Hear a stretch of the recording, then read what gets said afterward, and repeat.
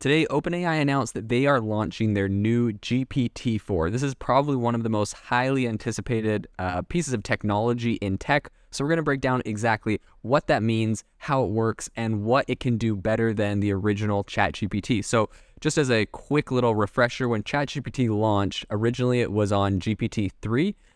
They did a slight update to do GPT 3.5, some slight updates, and now they have officially launched GPT-4. So in order to use it, you have to be a paying premium user of ChatGPT, and then you can opt into it. And it's got a lot of cool new features. But I would say for anyone that thinks this is going to be like the next thing, and AI and robots are going to take over everything, as I've been saying for a while on the podcast, probably a few weeks ago, maybe a month ago, Sam Altman, CEO of OpenAI, came out and said, for people that think this is the case with GPT-4, they're just getting their hopes up, and it's not as maybe crazy as some might think. So as far as the breakdown really quickly of exactly what is different with this, number one, it has a lot better reasoning capabilities. Number two, it can take images as inputs. So you can feed it an image and say, based off this image, blah, blah, blah, blah, blah. So like mixing an image and text. And the third thing it can do is that they increased the text it can generate and receive. And I'll explain what the difference is on that, from 3,000 words to 25,000 words. So it could technically generate a 25,000 word article off of a single prompt or piece of content, essentially, right? If you prompted it the right way and did what you needed. So what's interesting about the word increase there is specifically for companies and software that are built on top of ChatGPT. The way it works is because there's so much computational power, the prompt that you give it and the text it outputs are combined together. So if you had, a really sophisticated, for example, I have like a sophisticated life coach, and the way it works is we have like a full page prompt we've written instructing it how to be a life coach, and how that whole thing works.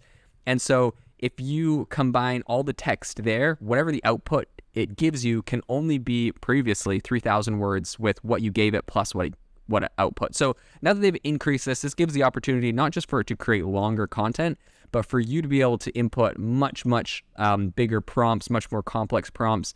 And the fact that it can understand, right, like 25,000 words, you could probably put like a massive chunk of a book in here and have it write a summary versus just like a single page or article. You could get like whole chapter summaries on stuff. So it's gonna be really interesting to see what happens just alone with the increase in text that they've kind of bumped it up to. Another thing they say is that it's much more safe.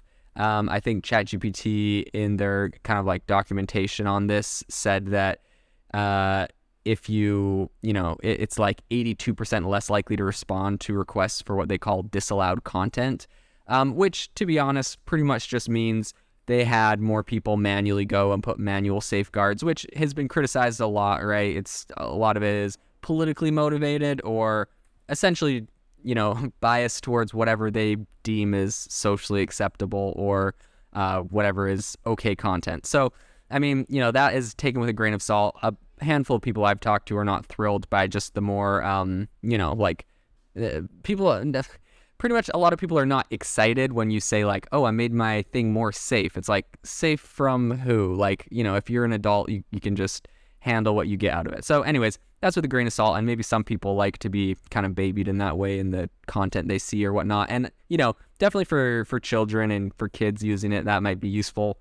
For adults, some adults just want to be treated like adults, but I know that's not for everyone. In any case, off of my spiel on that, one other thing ChatGPT did is, this is kind of a funny thing they threw out there on their kind of like launch notes, is that ChatGPT took the bar exam and it was in the 10th percentile. So this is just like the OG ChatGPT.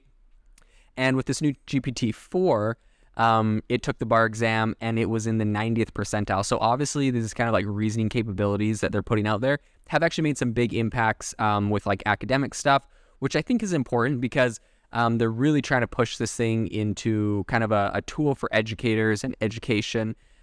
Overall, I would say I'm pretty glad to see that they're kind of pushing for this rapid incremental change, right? Like it wasn't that long ago we had GPT-3, GPT 3.5. Like they're iterating very fast and making a lot of updates. So I think this is a really solid update at a very fast pace. I really can't complain. But like that being said, this isn't the apocalypse. This thing isn't, super genius. It is interesting though, a couple companies they've been integrating with. Number one, Duolingo. They have it to kind of, I guess they say, to deepen the conversation on Duolingo, really to kind of create a chatbot that helps you when you're learning different languages or whatnot. The other thing is they're working with a company called Be My Eyes, and essentially it's for blind people to take a picture of something, and then there's a bunch of volunteers that can go and help, learn or help tell people what exactly the blind person took a picture of, and make sure that they're buying the right thing or making the right choice or whatever. So it's a really awesome kind of, I think it's a nonprofit organization.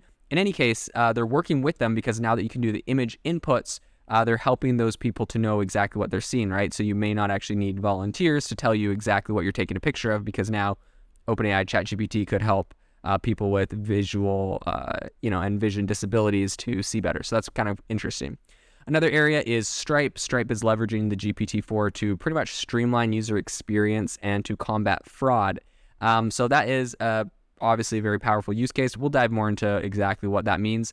Morgan Stanley, the bank, they're using wealth management tools, and they deployed GPT-4 to organize a lot of their knowledge base. So that's very interesting. Khan Academy, right? Like I was talking about, they're kind of pushing into education. Khan Academy integrates GPT-4 as every student's customized tutor, right? So now that this thing can, if you think about it, it's kind of interesting because they have a handful of companies that they obviously gave GPT-4 to ahead of time. Obviously well selected, right? Like we're talking a bank or Stripe, or also the government of Iceland to help preserve its language, Khan Academy, which is a nonprofit education company, Be My Eyes, a nonprofit for people with disabilities, Duolingo for learning a new language, right? I feel like they've really specifically chosen companies that kind of have goodwill, maybe less Stripe and Morgan Stanley, but like Khan Academy, preserving the Icelandic language, learning new language, Duolingo, Be My Eyes, nonprofit, right? So I feel like they've really intentionally chosen a number of specific companies. But what's interesting is it would appear that a lot of their new features they've added with GPT-4 also directly apply to these companies, right? Like Be My Eyes is probably one of the big motivators for them to allow image inputs. And they already had DALL-E 2, which classified images. So obviously the technology is not that far off. It's not like they invented something too crazy. But it'll be interesting to see what they continue to do, how this continues to change and improve in the future. But all in all, a very solid technology and some serious progress they've made so far.